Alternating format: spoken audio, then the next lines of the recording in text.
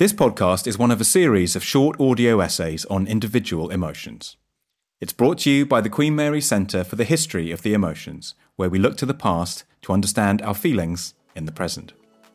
In this episode, David Geiringer opens our eyes to the recent history of one of the most slippery and steamy of human emotions, lust.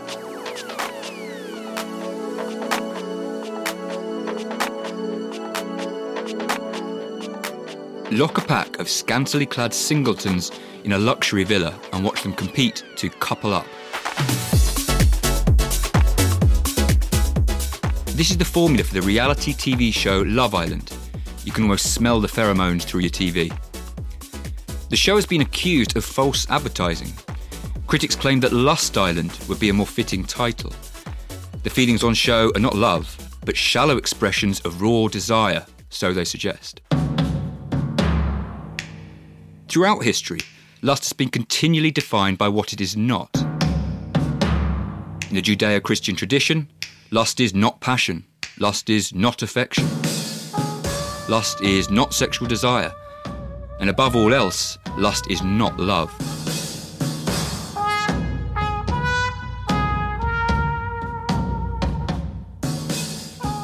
St. Paul insisted that when sexual desire is severed from God, in other words, from the potential to procreate, it becomes disordered. It becomes the sin of lust. Many people today would question whether lust is an emotion at all. Lust is often understood to be a biological response, a base animalistic instinct that doesn't deserve the elevated human status of an emotion.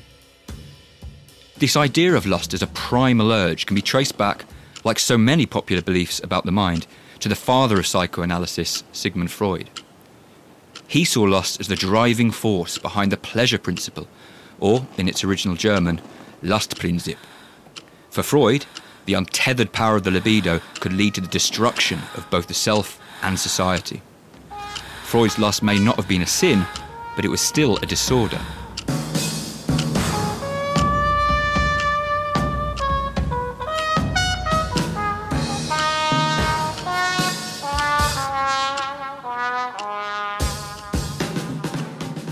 The history of lust raises important questions for historians of emotions. Who gets to decide what is and what is not an emotion? How have different authorities attempted to govern what we think of as authentic emotions? In the 1960s, lust became a key battleground in the so-called sexual revolution. It appeared to many that lust was transforming from a sin to a virtue. The poet Philip Larkin suggested that sexual intercourse itself began in 1963, between the end of the Chatterley ban and the Beatles' first LP. The free love movement celebrated carnal instincts, reclaiming lust as a healthy sign of natural sexuality. 1963 was also the year that the poet Sylvia Plath took her own life. Her journals indicate that she'd been grappling with the hypocrisy and sexism that underpinned understandings of lust. She exclaimed that women have lust too, asking, why should women be relegated to the position of custodian of emotions, watcher of the infants, feeder of soul, body, and pride of man? Being born a woman is an awful tragedy. Plath observed that if they substituted the word lust for love in popular songs, it would come nearer the truth.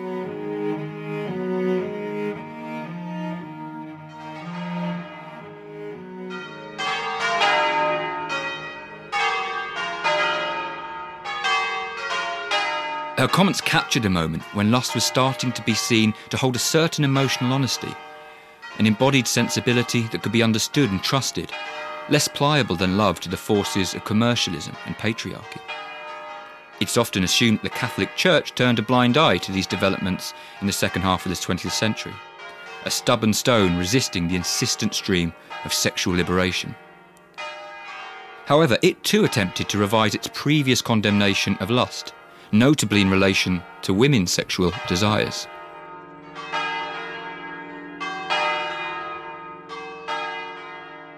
Following the introduction of the contraceptive pill in 1961, Pope John XXIII set up a secretive commission of cardinals, theologians, sociologists and medical experts to look into the whole subject of female sexuality. One member stated that until recently, Nice people had not believed it was possible for a woman to experience spontaneous sexual arousal. But that was changing now. The Commission proposed that the Pope should approve the pill. It also took on previously forbidden topics such as female masturbation, and even called for an education programme aimed at teaching Catholic husbands how to give their wives sexual pleasure. From the mid-1960s, the Catholic Marriage Advisory Council in Britain started training husbands to prolong sexual intercourse with the goal of achieving the coveted female orgasm.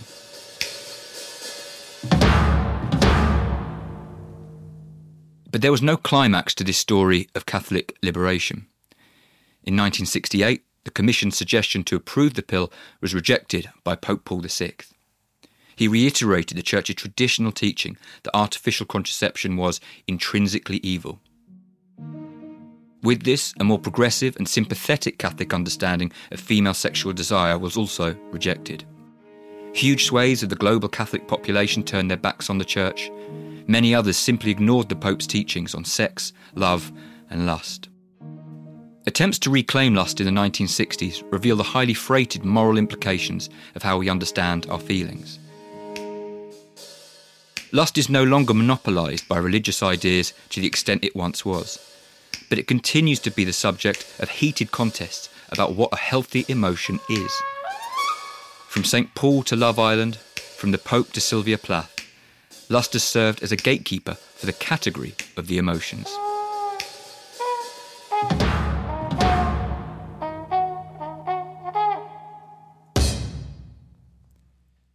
Thank you for listening to this podcast. It's part of the Living with Feeling project funded by the Wellcome Trust. We hope it helped you feel better. To find out more about our work and hear more of our podcast series, please visit emotionslab.org.